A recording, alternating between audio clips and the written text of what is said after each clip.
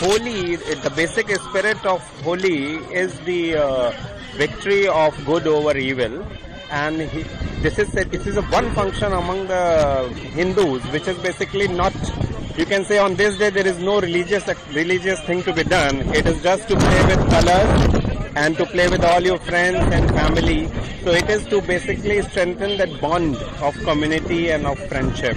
So I think it is this is one function which is just fun, colors, food and good time.